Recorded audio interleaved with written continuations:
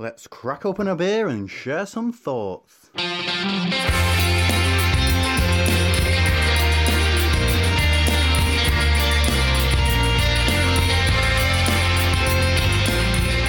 Welcome to Opinions, and we're back in your ears once again. The beer is in the glass and we're ready to go. But we're not alone this week, are we, Martin? No, not at all, Steve. I'd like to welcome Danny and Tom from Little Earth Project. Thanks for joining us. Hiya. Hi. It's great to have you on the show with us, folks. Tom, I'm going to jump straight to you to introduce the first beer that we're drinking this week. Okay, so it's a Farmhouse Lager. So it's a lager. It was brewed with lager yeast, at least to begin with. Pale malt, German hops. It's got a little bit of a carbonation to it. Probably not quite as much as you'd expect with the lager, but certainly a bit there. But it's got our own little Earth twist on it. So we put some of our mixed culture into the tank after it had been lagered, and kind of let the wild yeast have a go at it as well. It's actually smelling really great, so I'm really looking forward to giving this a try. Cheers. Cheers. Cheers. I really like that. Yeah, I was going to say, it's very light and refreshing, actually. Considering the way you described it, Tom, it's a lot of subtle nuances rather than anything slapping me in the face, to be honest. Yeah, I think we're trying to go down that path a bit more than when we first started, which, we were learning when we were first brewing as well, this style of beer. And lots of the beers were kind of quite sour and quite in your face. And you kind of, the more you drink these type of beers, the more you notice the nuances and the kind of subtle flavors. And that's what we're trying to get in this. We want it to be kind of a easy drinking beer rather than something that blows your head off. This one is also aged in stainless as well. So it doesn't pick, obviously a lot of our beers tend to have a bit more of a barrel character. Whereas this one, because it is stainless, it is a bit cleaner, I think, on the finish. The sour that comes through is kind of a nice, like you said, refreshing kind of tang, as opposed to like a really tannic hit that you can kind of get with some of the other beers that we do. It's also a lower ABV as well, which makes it. That's what I was going to say. It's what 4%, isn't it? Yeah, I think it's very light. I think it still finishes quite dry and crisp, which is what I look for in a lager. So it's still giving me that refreshing hit. To close aside some of the bits you described, Tom, I would say I'm sort of getting a little bit of a lemony feel to it on the flavour. And there's lots of lagers which some of the more complex lagers I've had recently, they had a bit of lemon in them. But this one, considering, like I said, everything you described about it, it just comes across as it's still very clean, very refreshing, and very much still a lager for me. What's your thinking, Steve? I think it's super crisp and super refreshing. That finish on it is almost perfect in terms of the balance of, as you say, Danny, it's more on the tart, tangy side than it is on the lemon sucking sour side, and that's when it comes to these sorts of styles of beers. That's what I prefer is a bit more of the tart, tangy rather than the sour. It all works together really, really well for me. I think from the nose you get this lovely kind of funky nose that you pick up a little bit of. For me, there's a little bit of peach in there on the nose, and then as you start to drink it, that you just get these different waves of citrus. And as Martin said, the dominant one at the finish being lemon, which for the style, I think that would work really well. I mean, as a beer to drink in the height of the summer, this would be absolutely storming in terms of its refreshment level, I think. Mm-hmm. Yeah, couldn't agree more. Shandy. Yeah, I was literally, as I was saying that, I was just thinking, I think this would give some radlers a run for their money in terms of the ABV as well. At that 4%, it could actually be really sessionable and give you a lot of refreshment as well. Mm-hmm. Yeah, it sold quite well since we've had it kind of, well, most of the summer actually, because we did it in 30-liter kegs as well. So we actually had larger quantities of it to put on. And it actually sold quite well. I had a guy come in saying he would like a keg for his wedding, and he's now become a regular, and like that's quite nice. So I mean, it certainly surprised us, because I think when we wanted to do it, it wasn't really like obviously it wasn't a style we'd done before, but it just, lagers are something that we've definitely drank a lot more of in the last couple of years.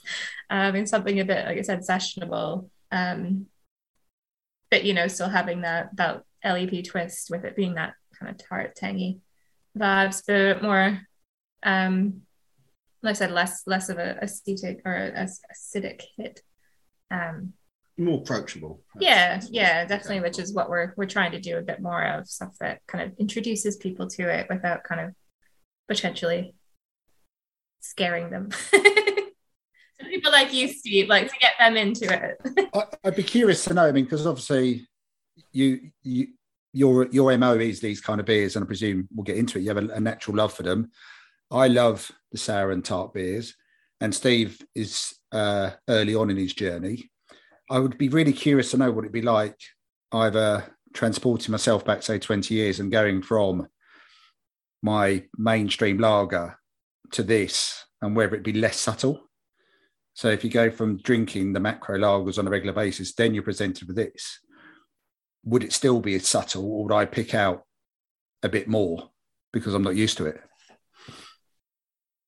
Yeah, I think you probably would. And some people that we have come into the pub have they've seen it as a lager, and they think, oh, I drink lager, and they've tried it and been like, oh, something's wrong with it. It's all. Yeah, this is definitely not right. So it's kind of, you've got to kind of prep people and kind of make sure people are in the right frame of mind to try it. I think if you see it, which I guess when we sell it to other bars and stuff, I hope people kind of, you know, I don't say are educated enough, but like want to share that fact about it with people when they, you know, it's not just going to be a pint of your normal lager. It is going to be a bit funky. It is going to be a bit different. As long as there's an open mind to trying it, I think that, you know, anyone could kind of move into it. Well, I think you've got two things there, haven't you? You've got the people that enjoy beer, that know what Little Earth Project are about and what you do. They're going to know what to expect when they see a lager from you folks.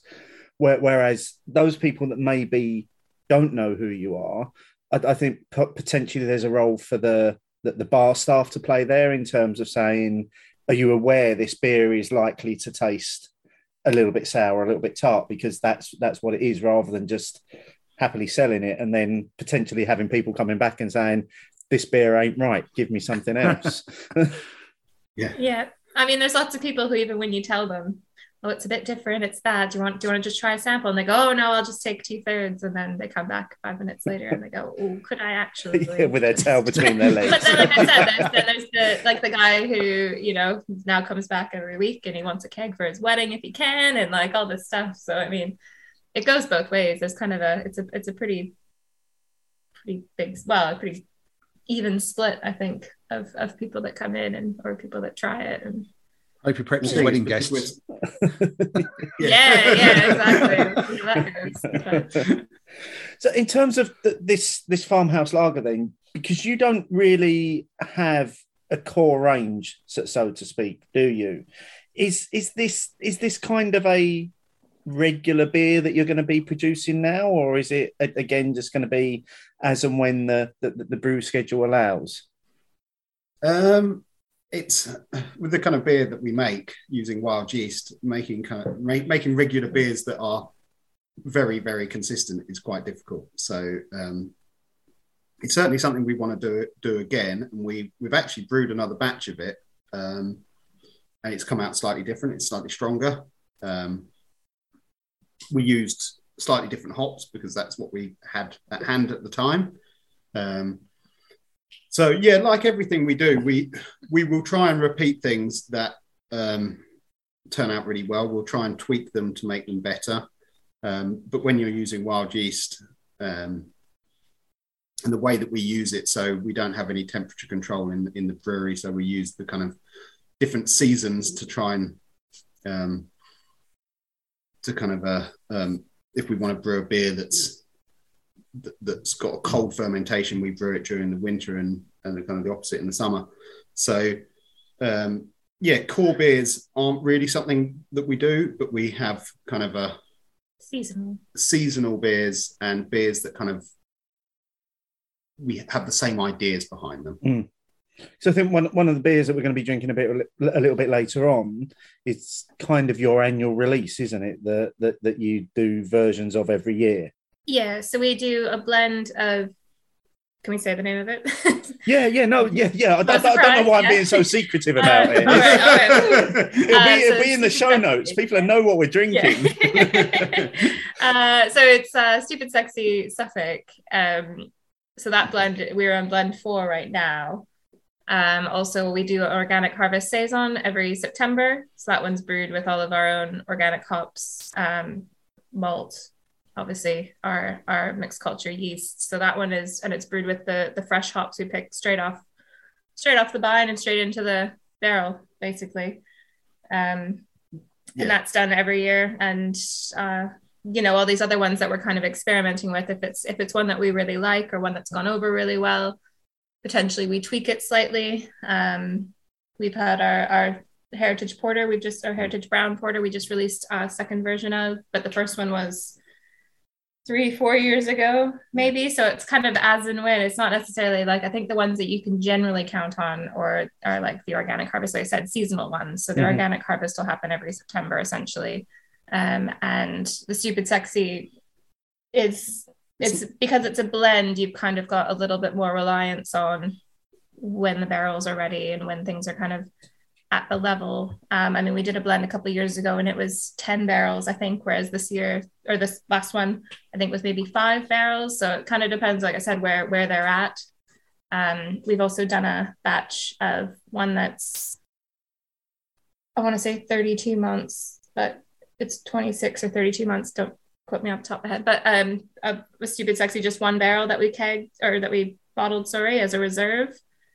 It kind of fed into a couple blends, but then we kind of packaged just 1 barrel, the 1 barrel of it as well. So it's kind of different iterations. We've taken single barrels of that blend and added, like we did a red currant version. We've done a Bramling Cross, kind of dry hopped it with Bramling Cross. So there's kind of different things we've done with them to kind of keep it interesting. So, it maybe isn't just the same beers all the time, but we still kind of want to have the core blend as well, just because it's nice to have that one to fall back on, and it's delicious. So. When you're producing kind of mixed fermentation beers that we do, you're using wild yeast, and it's very different to normal brewing. So normal brewing, you will come up with a recipe and you'll have kind of an end beer in mind, and you will do everything, every little thing is kind of honed down to make that end beer exactly the end beer that you want. Whereas we brew a beer and kind of let it take its own path, and then we see where that path is taking it, and then we'll blend it with maybe another barrel, or we'll add fruit to it, or we'll barrel it, or we'll bottle it earlier than we thought we were going to, or leave it longer. It's kind of brewing backwards is the way that I kind of look at it. And that entire process that you go through, is that all down to you, Tom, by essentially playing it by ear, so to speak, in terms of you might taste a batch of something and say, oh, this is ready now, I want to bottle it now, and also I want to save a little bit of it to do something else with in the future. Is it all kind of a little bit, I suppose it's a terrible analogy, but it's a little bit fumbling around in the dark, not really knowing when a beer is going to be ready? I was going to say, is it winging it? But yes, fumbling around in the dark. So why not? It doesn't allow me to do any sort of organization or planning, that's for sure. So yeah, we do most of our packaging and brewing during the winter. It's a better time to brew our kind of beer, and we tend to have more time as well because there's less things going on at the pub. So kind of throughout the winter, I'll be looking at kind of what barrels are ready, what we can do with them, what tank space we've got ready, And so there's lots of different things that play into it. And also, if you're getting fruit from, sometimes we forage our own fruit from the hedgerows, and sometimes we're relying on local farmers, and sometimes we're relying on kind of suppliers from further afield as well. So you've got all of these things that play in, and you might not get things at the times you want them or the quantities you want them. It's we kind of look at our beer as kind of very much kind of a natural product. And when you're dealing in a natural product, you're kind of at the mercy of the seasons and supplies of things. So you're literally at the mercy of nature, Mother Nature, then, most of the time. Yeah. One thing, something that really interests me is that obviously what you're describing here, and you're talking about brewing backwards, but let's go back a little bit. Where did your respective beer journey start? And then when did they sort of join up and go into this direction? Should I start? Yeah, you go ahead. It's your So I kind of, as a teenager growing up, my parents liked to go to the pub, have a beer, and they were kind of into their real ale. My dad was a camera member for kind of right back from almost when it was founded. So me and my siblings, we were kind of always taken to the pub, and we had, even though we lived kind of in a very rural place, there was lots of kind of half decent pubs about. So as soon as we were, I was going to say as soon as we were old enough to drink, but as soon as the landlords would let us have a pint, we'd go down the pub, and there were certain pubs that would have different real ales on, and we'd try them, and just kind of got into beer that way. And then in 2005, our local pub came on the market, and my dad kind of wanted to get involved with it, and basically ended up buying it. And he'd not had any experience in pubs before, but he had ideas of what to do with it, and kind of what kind of pub he wanted it to be. So as a family, we kind of worked on it. I ended up running it for a little while, kind of 2007 and 8. And at the same time, we were building a brewery next door. We thought a rural pub in the middle of nowhere. There's 300 people, I think, live in village of Edwardstone, where the pub is. So a brewery seemed like a perfect thing to get people to come and visit you, be a little bit different to some of the other pubs about. So when we first started the brewery next door, it was called Mill Green, and we just brewed cask beer, and it was basically just me doing it. And I was kind of just teaching myself. I'd done a short course up at Brew Lab in Sunderland, but lots of it was just learning from the people that installed the kit and learning from other local brewers. And we did that for about 7 years. And it kind of got to a point in 2015 that we'd kind of taken the little cask brewery as far as we could. And to be honest, there were probably people locally that could do it on a bigger scale, more consistently, and at a lower price than we could. And over that time, I personally had kind of got a taste for sour beers, picked up some Belgian beers from various festivals and things, and had kind of been playing around using wild yeast. My family had always made a bit of cider, kind of always as far as I can remember. So back since 1985. and they just press apples and let the juice spontaneously ferment with the yeast that's on the skins of the apples.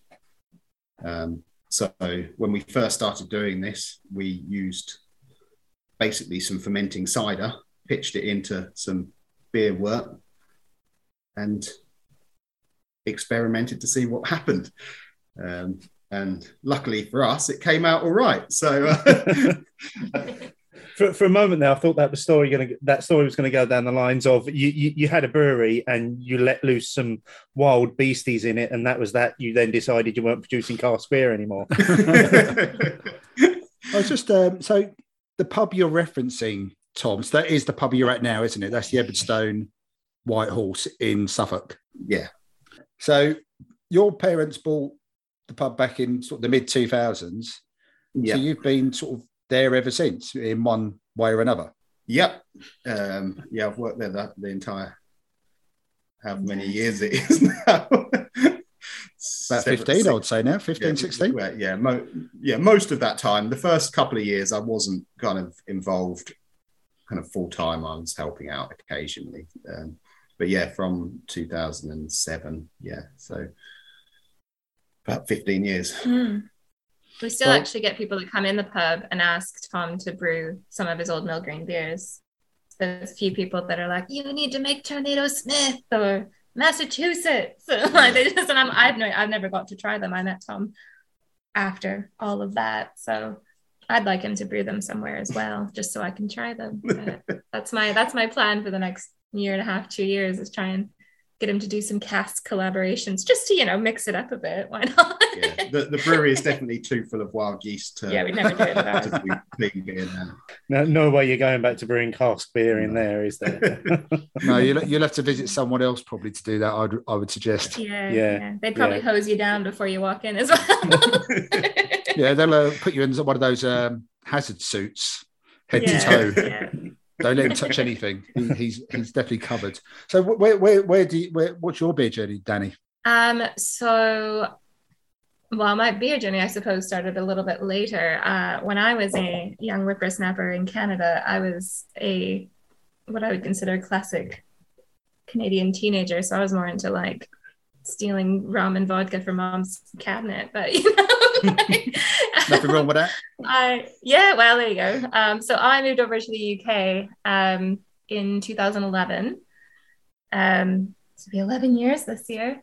And all of my friends would tell you that I hate beer and would never drink it, which was true at the time. But I spent about 3-4 months traveling around Europe, as most people do, I suppose, when they move over for the first time, and kind of just visiting lots of beer festivals and beer halls in Germany. I went to a really cool beer festival in Prague, which I actually ended up going to 2 years in a row. I've been to Oktoberfest a couple of times, just kind of started to realize that beer wasn't just Molson Canadian and things like that. I realized there was a lot more to it, which I found quite interesting. Then I moved to the UK officially. So after traveling, I kind of settled in Edinburgh. I ended up being there for about 7 years. I worked in a hostel for a little while, worked in a nightclub, I worked in a marketing agency, which is kind of my background. And I worked in a pub in Stockbridge called the Stockbridge Tap, which if you're ever in Edinburgh, highly recommended. They do a really good mix of cask and craft beer. I think it's a little bit more crafty these days compared to when I was there, but it was a really good balance, and it allowed me to really learn about cask, because it's not really a thing in Canada. I think people kind of randomly try and do it, but it's not the same at all as it is here.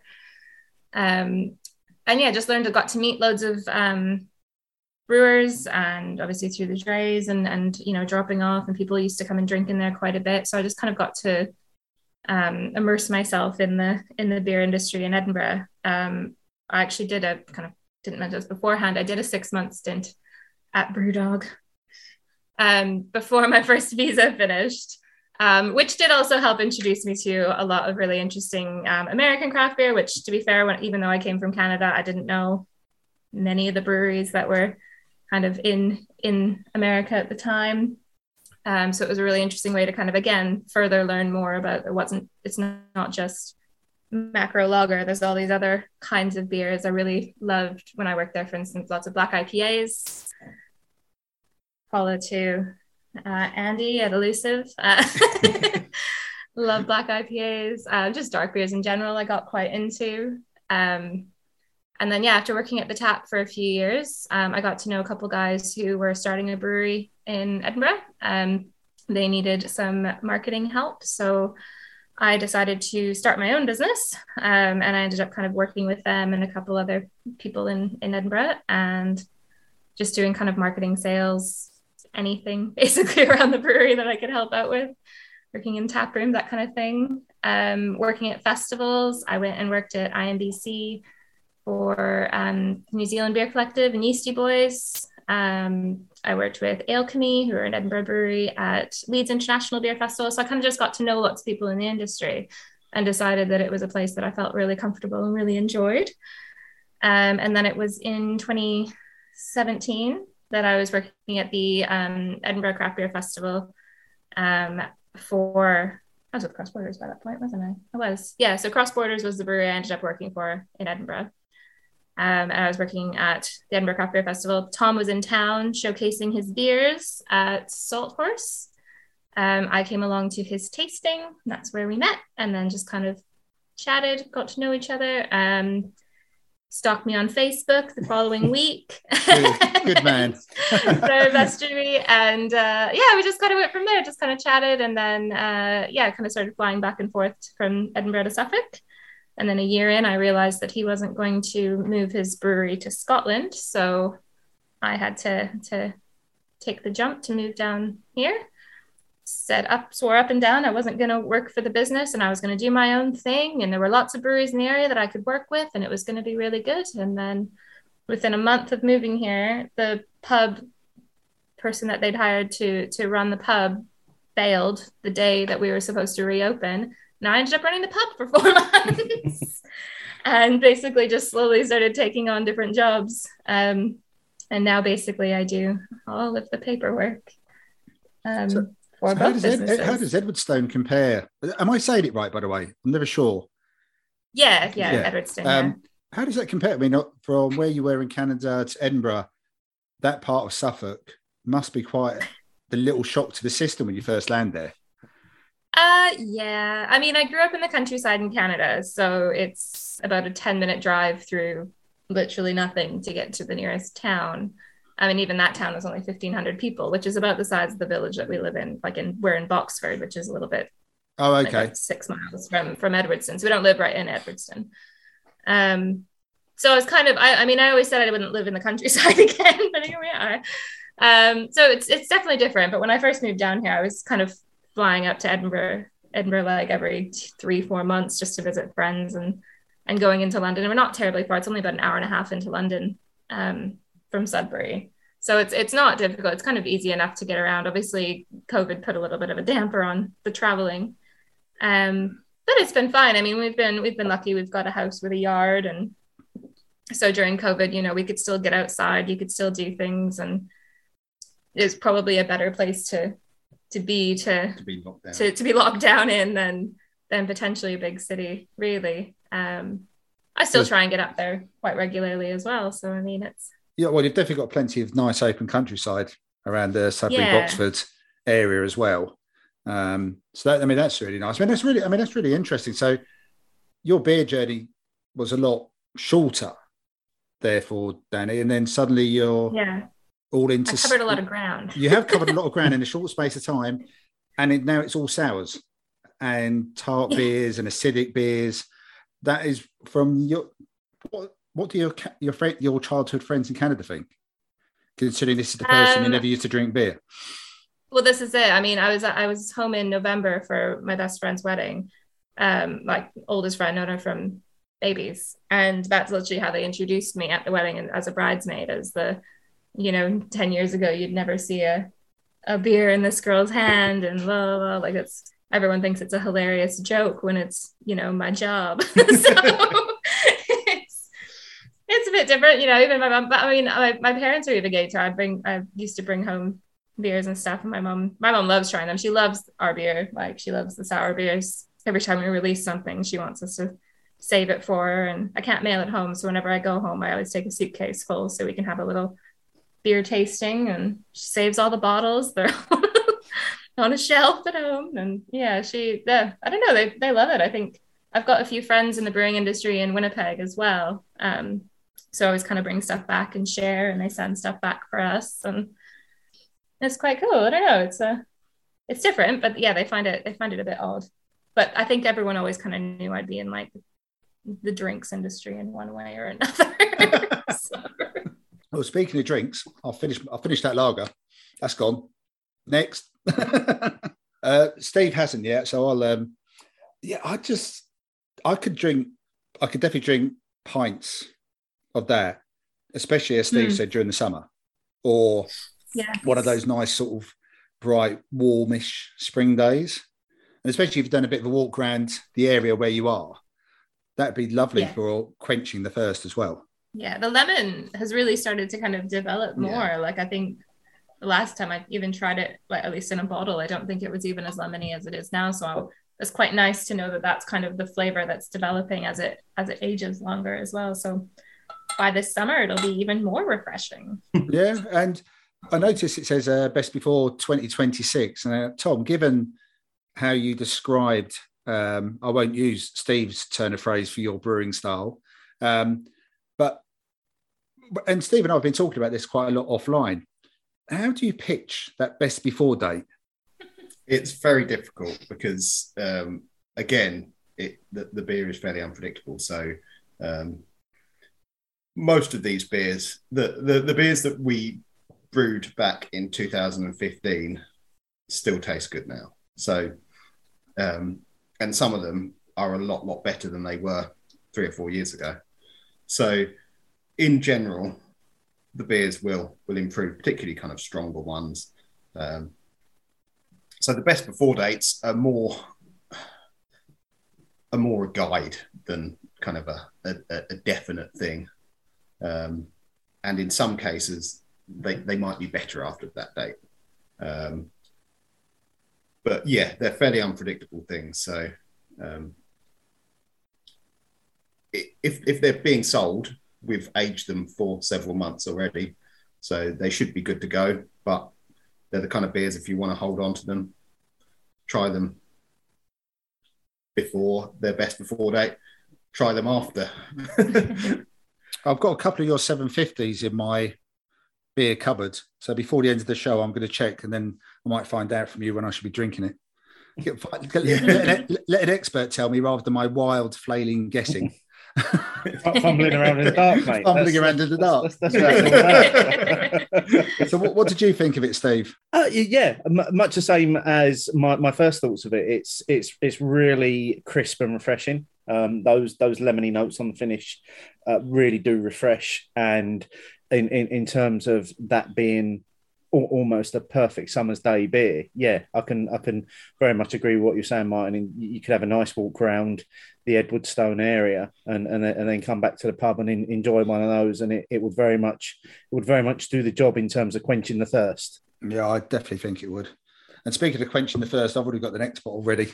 Okay, let's while we're getting this into the glass, let's let Tom tell us all about this one then. Okay, so this is Simcoe Sour, which is we brew a kind of a set of beers that are basically just golden sour bits. So they're with our mixed culture. They go into barrels, mainly barrels that have already been used for one of our other beers, and they just basically sit along a big wall, and we leave them until we think they're good. They're good to go. We use them for blending and then having fruit put in them. And sometime down the line, we're going to do just a plain golden sour, but we've yet to find the right barrels for that yet. But in this case, we had something that was tasting really great, kind of quite dry, quite crisp, not a lot of kind of acetic, that vinegary flavour, something that was fairly easy drinking. And I thought it would go with some hops that I had. They were Simcoe hops, but they were a few years old, so they'd slightly faded. They'd picked up some kind of other flavors. They were kind of maybe a bit more earthy and had got kind of the fruitiness was still there, but there was also some maybe like slight kind of dusty tobacco notes to them as well. So they were kind of an interesting thing to use, that I thought would work quite well with these. This was just two particular barrels, so it was two 200-litre barrels, so 400-litre batch, so fairly small. And yeah, we just put them in a tank and dry hop them for a week or two. So yeah, kind of got some hoppy notes to it, dry, a little bit of acidity, but not over the top. And again, probably a nice summer easy drinker. Right. Well, after that very full description, cheers, Steve. I'm diving in. Cheers. Dusty and woody on the nose.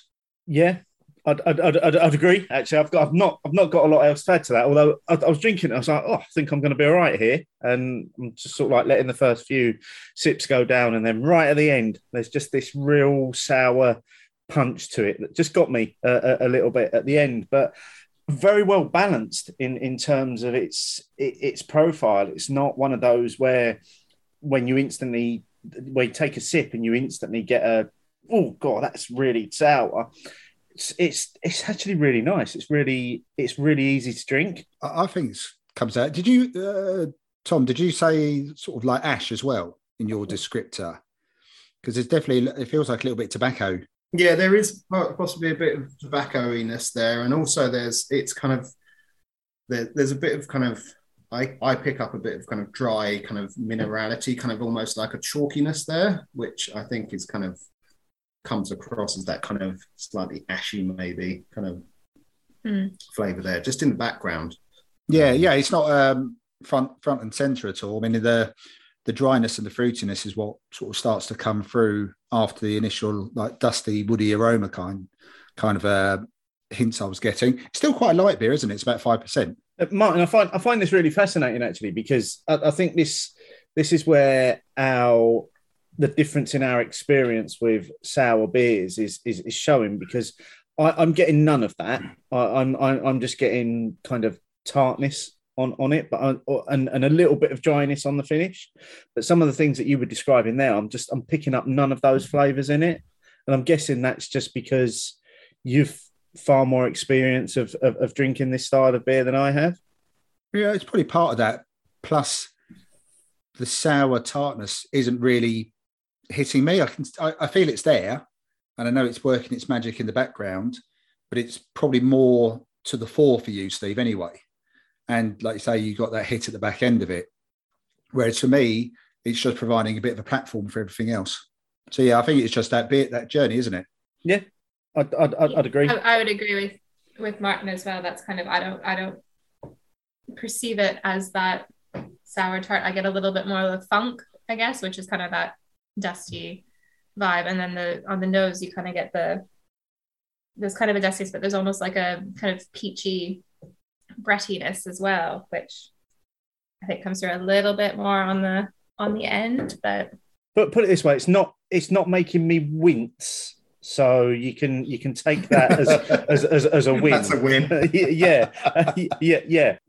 I think it's fascinating what you were saying there, Tom, in terms of the process that you went through when you brew some of your beers, that you reuse your own casks for aging. And I think that very much ties into the whole ethos behind the Little Earth brand, doesn't it? Because everything you do, you try and source things locally. You try and be very environmentally aware of what you're doing. And I know when I came up to pick the beers up, you showed me a little bit around the back of the brewery as well, even to the point where you've got your own borehole and you're actually drawing water directly from the ground underneath the brewery. So was that all of that together, was that important to you when you decided you were going down the route of switching from brewing cask beer, and you were going to start making funky mixed firm stuff, and you were going to change to become the Little Earth Project? Was all of that in the back of your mind? Yeah. So even before we started Little Earth Project, when we were Mill Green, the cask beer, we were using some barley that we'd grown ourselves. We grow some barley organically, and we grow a few of our own hops as well. We've got, in fact, we've got 300 hop plants now. We planted another 100 last year. So even when we were doing the cask stuff, we were trying to do some kind of sustainability and environmental things. We've got a wood boiler at the brewery and a borehole, so our water comes straight from under the beer garden.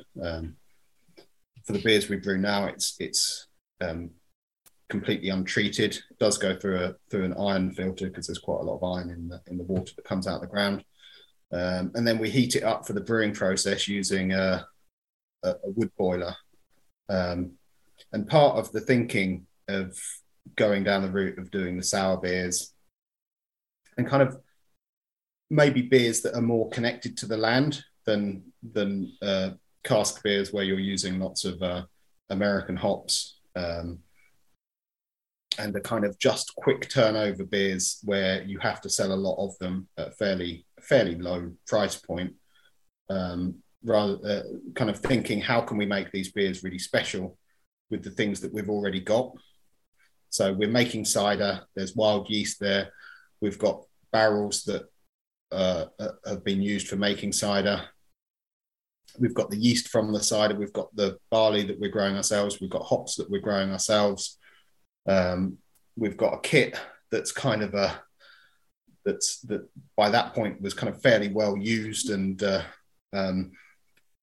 was probably more suited to making sour beer than it was cask beer.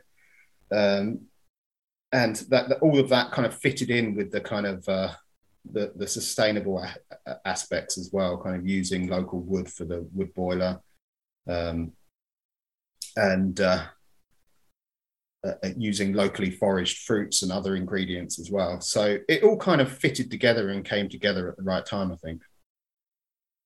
And how did that translate once you started brewing the Little Earth beers and they started appearing in the pub? That must have been a bit of a shock to the local community to have gone from probably fairly traditional cask beers to all of this really wild, funky stuff that is all of a sudden now available. Well, we kind of, what we try and do with the pub is always just offer a great range of beers. So of all different styles. Kind of, I think personally, both of us enjoy a wide varieties of styles of beer, and that's kind of what got us into beer in the first place. It's kind of almost unlimited, the different types of beer out there, and particularly now in the UK, kind of over the last kind of 10 or 15 years, you can get loads of different styles and they're all made very, very well in most cases. So yeah, we kind of introduced things slowly, didn't force anything on anyone, and we've kind of tweaked what's available at the pub, tried to make it more kind of local and independent breweries. So there's always options out there, whether you want a pint of cask bitter, a nice kind of session lager, or a pale ale, or an IPA, or a stout, or porter. There's something for everyone. Yeah, I think I was quite taken aback when I walked in and saw that you had Jaipur on, and it took every ounce of will for me just to not order a pint of it because I was driving and I was like, I can't, if I start with Jaipur, I'm never going to stop. Yeah, so I think kind of we try and sell some like absolute classics like that alongside some smaller local breweries beers and the again kind of, I think in East Anglia the beer selection available has really kind of taken off just in the last 3 or 4 years with people like Burnt Mill and Ampersand and Duration. And there's smaller breweries that are popping up kind of all the time now.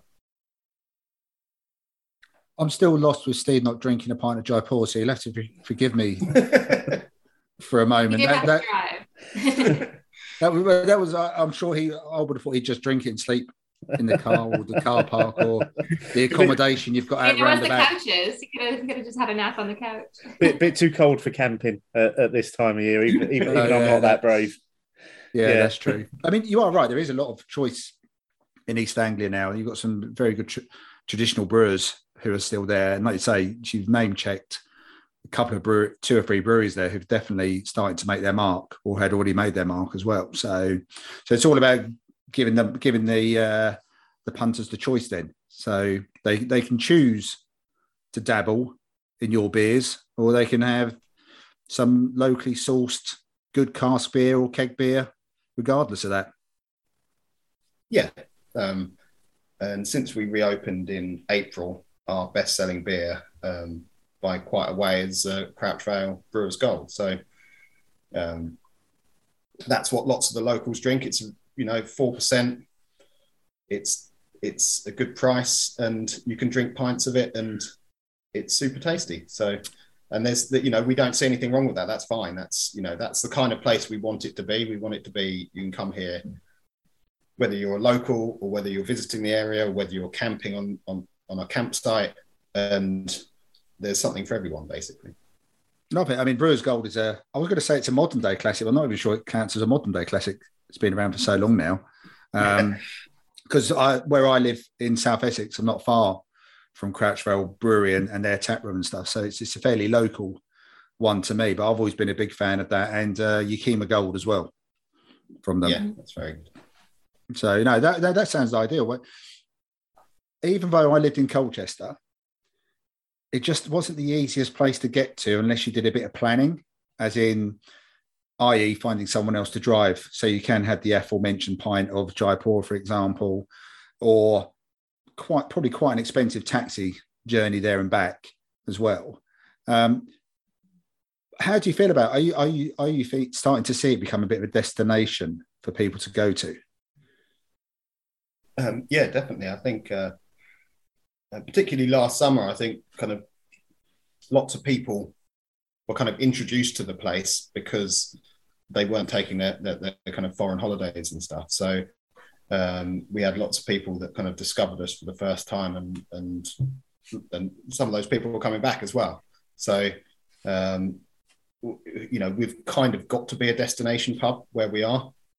Like you say, we're not too far from Colchester or Ipswich or Bury St Edmunds, but we're still half an hour from all of those places. So you have got to get someone willing to drive half an hour out of their way to get you there. Or book a cottage. Yeah, we've got a couple of little holiday chalets, so they're kind of perfect if you want to stay for a few days. Yeah, I wasn't aware of that. I thought it was. Did you? I don't know. Did you ever used to do festivals and have camping? Camping? The campsite's still there. It's open all year round. So we've actually had a few people staying even over the past week or so. And the cottages are starting to fill up for the summer, which is, slowly but surely, not as quickly as maybe we'd initially thought. But I think a lot of people are starting to reevaluate leaving the country this summer. So that makes sense. So are they self-contained cottages? Yeah. So they're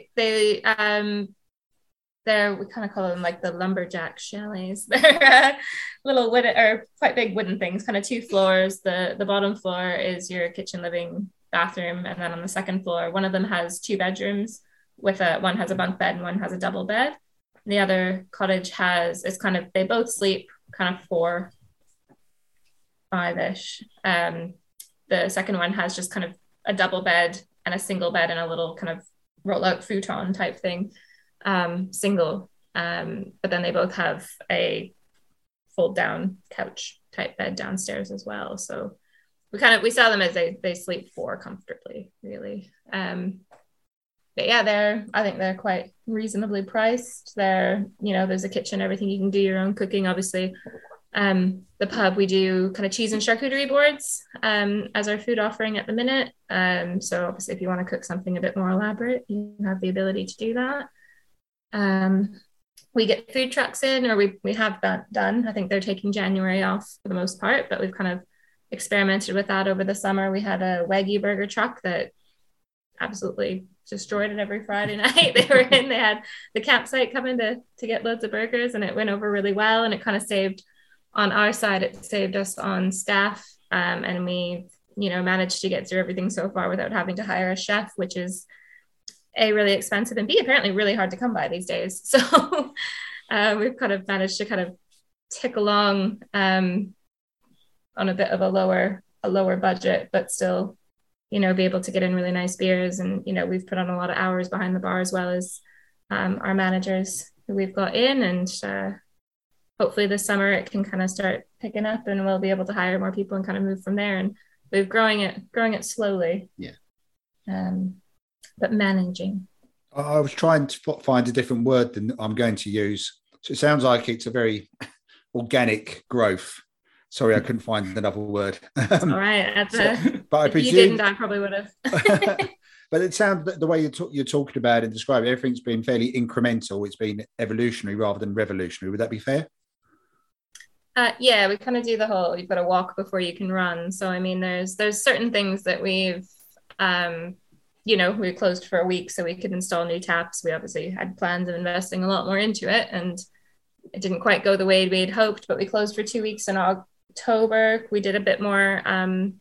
That was right before we reopened inside. So up to that point, we'd only been open outside for the summer, just with COVID restrictions and that kind of thing. And because we have younger managers, we wanted to make sure they were vaccinated and everybody was kind of good before we unleashed the world inside.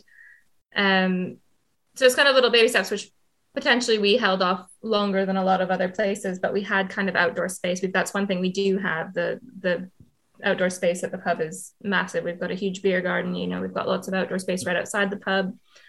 So we were able to kind of hold off a bit on that, but obviously by mid-October, it's getting a bit cold. So we kind of closed for a couple of weeks. Managers had some holidays. Tom and I went in and, painted and put up shelves. It kind of made the place just really generally a lot cozier and a bit more comfortable. Got those couches in, that kind of thing. Just kind of changed it enough so people kind of would hopefully take note that something had changed. So obviously we'd taken on the pub in April under Little Earth Project's kind of arm. So enough to show that it changed, but not too much to show that we were trying to change the pub, for the locals and stuff. We didn't want to make it seem like it was some horrible hostile takeover. It was a bit more of, again, like you said, a natural change and a natural evolution, something that, as we go, we want to add more things to the menu as the managers feel comfortable taking that on. Ellie makes her own sourdough for the cheese and charcuterie boards. So now she's looking at doing sourdough pizza dough to make pizzas, and kind of, again, adding little things that they can incrementally add to their day, while also not having, not forcing us to then have to hire a chef or, kitchen porters and all sorts of other things. That can kind of be, once they're busy with the pizzas, we can add more people in and we can kind of, again, slowly build it up. So hopefully by the summertime, it'll all be running like a well-oiled machine. Well, if this summer's anything like last summer, because I think from my point of view, it felt as though there wasn't a single person on my timeline on Twitter that wasn't visiting the White Horse last summer. Whether they were going camping or staying in the lodges, it seemed as though it was very much a destination for people last year. And I think that speaks volumes in terms of how well loved you are in the beer community, in terms of the beers that you do and your approach to brewing. I'm quite interested in you said you took on the pub in April, so that would have been April 2021 that you took the pub on as part of Little Earth. Was that as a result of the previous year and the pandemic, and was that kind of a survival plan for the pub, or was it again just a natural evolution of where you were going with the business that you wanted? It made sense for it all to become the one business under the same umbrella? I think it was, I mean, it was partly due to the pandemic, but up to that point, we'd kind of been involved-ish. So part of it comes down to Tom's dad's looking to kind of get out of his trying to retire, basically, which he's fighting back against his own will right now. But, so we're kind of buying out the brewery because it's all kind of under his company at the minute. So we're kind of taking that over. The pub, in the past, it had been leased out to different individuals over the years. And after the last landlords or managers had left in October of 2020, we kind of had a few months to really think about what we wanted to do with it, and kind of thought, well, if we're taking on this business and we're buying things out and we're kind of taking it all under our wing, it would be nice to kind of have a bit more control over what happens next door. So a little bit more of a kind of eye on what beers are on or how we're presenting ourselves, because it does, whether we were running it or not, it still looks as though it was an extension of our business, because our beers were still on. You know, you still want the people that are behind the bar to be representing you as a company. Like I said, regardless of whether or not they're being paid by you or not, they still kind of represent, because people look at them and say, well, you're next door to these guys, therefore, you know, what do you have to say about it? So, you know, we wanted to kind of hire people who had maybe a little bit more recent craft beer experience, maybe, versus maybe traditional landlords that we've had in the past. I think everybody's kind of had their own thing as they've taken the pub on, whereas we kind of had a bit more of a vision, especially with the campsite and the cottages and everything that we could kind of put together to make this destination brewery, taproom, pub. I suppose it is a bit of a control thing, I guess. I don't know, just being able to kind of have a better handle on the way we can push it and the way people perceive it and how we can take it forward. And it's much easier when it's all under one roof. Yeah. Well, yeah, I mean, that makes sense to me. I know you've used the word control there, but you're quite right. People are going to want to know a bit more about the beers if they do decide to try them. And I'm going to assume a natural link anyway. If the beers are being brewed feet away from where they're drinking them, they're going to assume there's a connection of some kind. And so you do want whoever's serving them to have a little bit about them as well, because they are going to be asked questions, or they might want to offer something, like you say, yes, you want a lager, are you sure you want a pint of this just now, or do you want to have a taste of that kind of thing, because they know themselves what it's going to be like.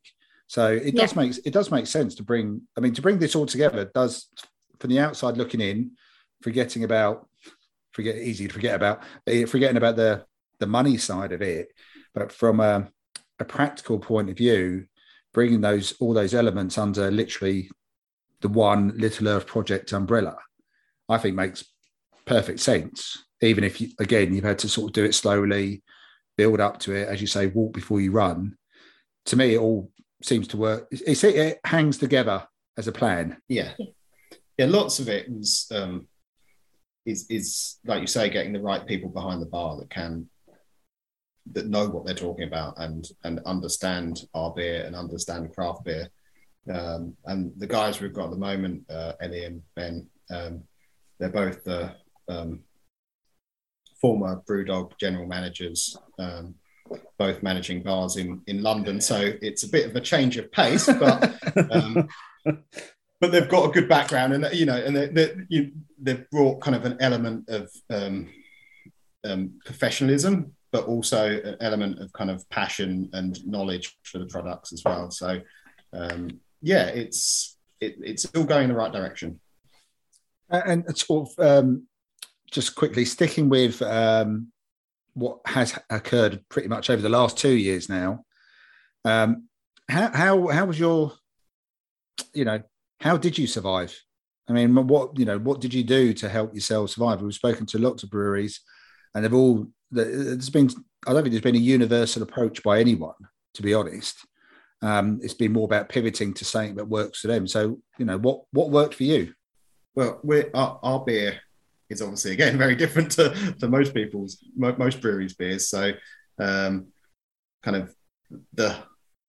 we didn't have loads of beer in kegs and cask and cans that needed to be sold immediately. So we took the opportunity to age stuff a little bit longer, age stuff in bottles a little bit longer. So we had this massive advantage is that we weren't going to throw anything out, but our kind of cash flow was certainly going to take a hit.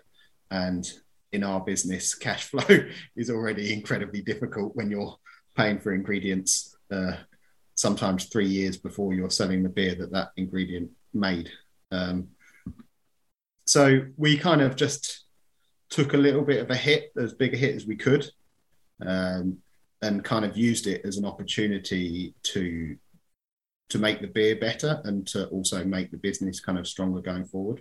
We did, though, work with quite a lot. Like, we don't have our own online shop, so we still kind of tried to reach out and continue to work with as many, bottle shops and people there. I mean, so many businesses pivoted to have an online shop, and a lot of bottle shops did as well. So we were quite happy to continue to work with them. Our distributors still, we kind of maybe lost one or two, but we still continue to work with certain ones, and we still work with them now.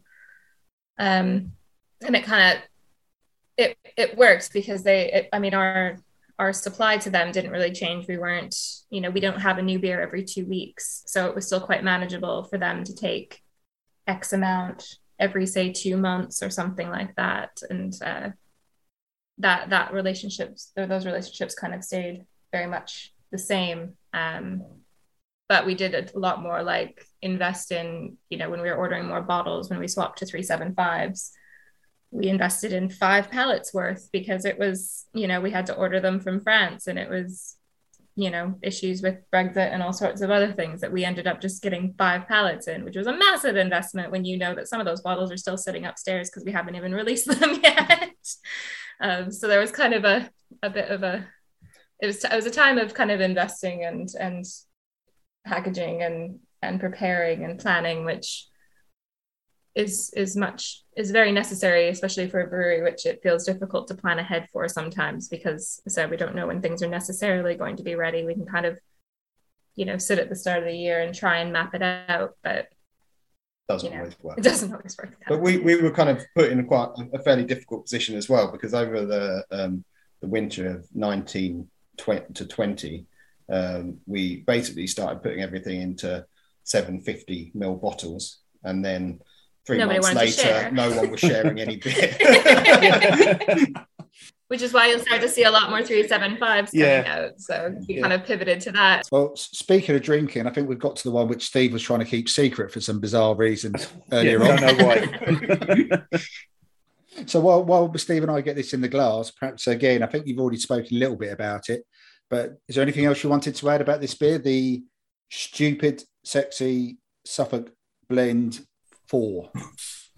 You've not made that easy to say after a few beers. It's got a silly name. So this beer is it's kind of our take on a Flanders Red, which it's kind of a beer style that goes back a long way, and is kind of the predecessor to the kind of British Porter. So kind of a barrel aged reddish brownish coloured beer that's kind of got some sweetness to it, got some body to it, got some of that character coming from the oak as well, but also kind of quite sharp, quite acidic, got some kind of some dark berry flavours coming through.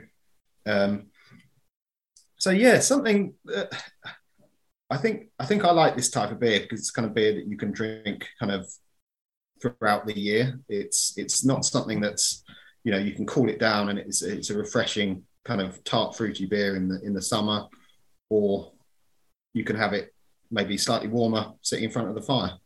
So goes great with cheese. Goes great with cheese. So it's a good Christmas beer. Everything goes great with cheese. Anyway, cheers. I'm going to. Why we have the boards at the pub, because all of our beers go so well with them. Steve, I really like that. Actually, I like the combination of flavors that are going on now. I like the fact that you've got some more of the darker fruits coming through, and some of those characteristics are playing well with each other. It's obviously picking up some of the oaky notes. There's a little sweet hint of vanilla right in the background there. And then the finish for me is like it's like sherbet, it's like crushed up refreshers that have been kind of sprinkled into your mouth, or you've put a whole packet of refreshers in your mouth and you're instantly regretting it, sort of thing. It's really tart and sharp on that finish. Mine is really, really cold, but I get the impression that as this slowly comes to room temperature and as it warms a little bit, you'd probably get a whole different host of flavors and characteristics from it. There's more in there that I can't get to at the moment because it's too cold. Mine is a bit more. Sorry, I was just going to say mine's a bit warmer than Steve because where I'm doing the recording. I was going to ask, can you make it sharper and more sour, please? Obviously, Steve has just said our past blends have been. And this one, we really tried to blend it to make it a bit more of a I don't want to say easy drinker, but a bit more rounded, I suppose, because other ones in the past have been quite sharp, and we've had, I suppose, more mixed feedback on it. Whereas, I don't know, this one, we've also had this one in bottles a lot longer. It's been out for a few months as well. Plus, we kept things in bottles a bit longer. I think it had more time to round out before we released it. Just talk us through that blending process. I know you mentioned it earlier that you said you've got a number of different barrels that contribute to this every year. Do you literally try some of the beer from every single barrel and then essentially just sit there and go, well, I think these will work together? Or do you actually pour some out and then play with different combinations? How does that process actually work? Yeah, we do occasionally pull beer out from lots of different barrels. Lots of our blends are kind of relatively small. It's obviously sour beer, it's not the easiest to sell, so having thousands and thousands of bottles of the same beer is not always a great idea. But some of the ones like this particular beer is we do pull beer off from different barrels. So some of the newer batches, some of the newer barrels that went into this batch were from batches that we're also using to age in barrels. So sometimes the beer will taste better when it's young, and then you want to use that for blending maybe with an older beer, and then vice versa. So we don't have a massive stock of barrels, so it's not ridiculously complex, but there is a little bit of kind of drawing off and trying several barrels together. This is what the Lambic brewers do, though, isn't it? When they blend their young beers with some of the older ones, this is exactly what they do. And some of them are just blenderies as well, aren't they? Yeah. So some of them don't make their own wort, so they're just putting other people's wort, which is just kind of sugary liquid, into barrels, letting it ferment kind of 1, 2, 3 years, and then picking out barrels from kind of each one of those vintages, I guess, and blending them together. And I think also, doesn't it also go back to the historic origins of porter? That's what they used to do with porter, wasn't it? They used to blend old and young porter to get a fresh batch, and that was almost done behind the bar or in the cellar of the pub. It was blended by the publican back then. And I think you said that obviously the Flanders Red style has some of its origins in with porter, and I find it fascinating how all of these different traditions all end up kind of almost emanating from similar points in time. Yeah, so this kind of style of beer was certainly kind of aging beer in large wooden vessels. Wasn't really done much in this country. It's and as you say, lots of it was done by the publicans. So they'd have an old barrel that had been sitting in their cellar for a year, and they'd blend it with one 50-50 maybe with one that had just turned up from the brewery. They used to describe it as things like stale beer, which doesn't make it taste that nice. And again, that's where mild comes from. So mild was just a young beer. So you'd mix kind of a stale beer with a mild beer and end up with something kind of a little bit in between that had a bit of sweetness, but also had a bit more of that character and had mellowed a little bit. I do find that fascinating, that when Steve's reminded me that I just can't picture what people's faces would be like if they knew that's what the barman was doing. Just hold on a second. Something we've been leaving for a year. Just going to put some of that in here. And then I'm going to top it up with some of the new stuff, which we're not ready to put on yet. And here you go. It just sort of blows your mind that that's what we were doing X amount of years ago. And everyone was quite happy with it. And presumably it must have tasted good, because regardless of the time you're doing it, a punter is a punter, and they'll give something back if they don't like it. Well, what we quite enjoy is when you get people who come in and kind of obviously aren't a massive fan of the beer that we're doing, and they kind of say, oh, like, don't you have just like a normal beer or something? And you try and explain to people, well, actually, like, this is what beer was before. Like, historically this was beer before all your big macros and stuff came along. Like, this is what people were drinking. So it depends how far back you want to go to what normal beer. Yeah, that's true, because the stock ales that I've had in the past have all had that sort of Bretty woody tang to it, or twang. It definitely wasn't as clean as modern beers are. I mean, this I think this is a really good example of a Flanders Red. I said, for me, I would quite happily have tasted the pre-blend, maybe to get some of the fresher, younger aroma and flavors, and maybe a bit more of the sharpness. That would have appealed to me, I have to admit. But it is very well rounded. It's very, very easy to drink, I think. And yes, and Danny, are you responsible for the labelling as well? Because this one says will go really well with the cheese and charcuterie. I am. Yes, that's another string in my bow. Always on brand. Always. Always on brand. Yeah. When the recording's finished, you'll find Martin sitting somewhere near the cheese and crackers later. Can't imagine why. So obviously, we've spoken about the last couple of years has been a bit of a challenge in terms of you, both as a brewery and for the pub. As we come into 2022 and things are hopefully looking a little bit brighter, where do you look at taking Little Earth Project in over the next year, 18 months or so? What are your plans for the future? I think that Martin said earlier, it's kind of this organic growth rather than kind of going crazy and wanting to be a massive brewery or kind of or going too crazy. It's about just growing slowly, and if the demand's there for us to make a bit more beer, then we'll see how we can do that and how we can do it in a way that kind of works for us. And the same with the pub. Our beer is very much kind of about of a place. And we kind of want people to enjoy it where it's being made. We send beer all over the country and we export a little bit as well, but kind of ideally we want a lot of it to be sold kind of a few yards away from where it's being produced. So I think just trying to integrate the pub and the brewery more is going to be kind of a big thing, and do some open days and tastings in the pub, and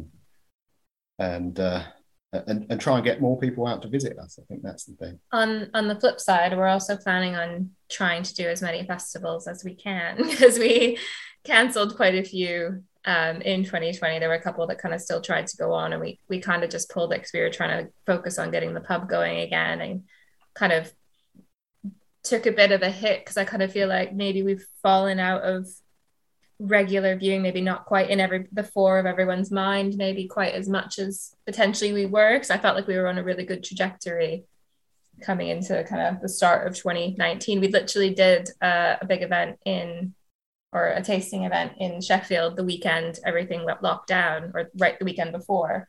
So we were out in Sheffield in large groups right before the country locked down. So it kind of felt like we had lots of things planned. We've already basically signed up for 4 or 5 festivals already this year, so maybe working through some of our keg stock and just kind of getting ourselves out there again, because it is literally just the two of us doing all of the bits. I think you're selling yourselves a little bit short there in terms of saying that you've fallen out of people's minds a little bit, because I think there are there are a handful of people in the UK that are doing the styles of beer that you do, the mixed fermentation stuff.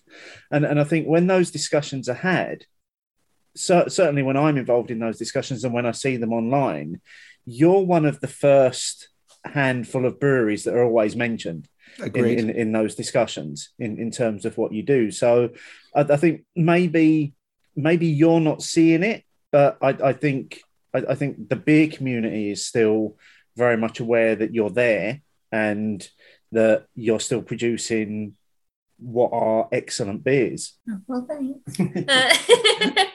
Well, then potentially it's more of us just kind of getting out there and maybe really making more of a, maybe capitalizing more on where people can find our beer. Because we do tend to get a lot of messages about, oh, where can I find it? And I feel like, you know, it's out there and I see it. I mean, I reckon, Martin, you can probably still find Blend 3 in a shop somewhere.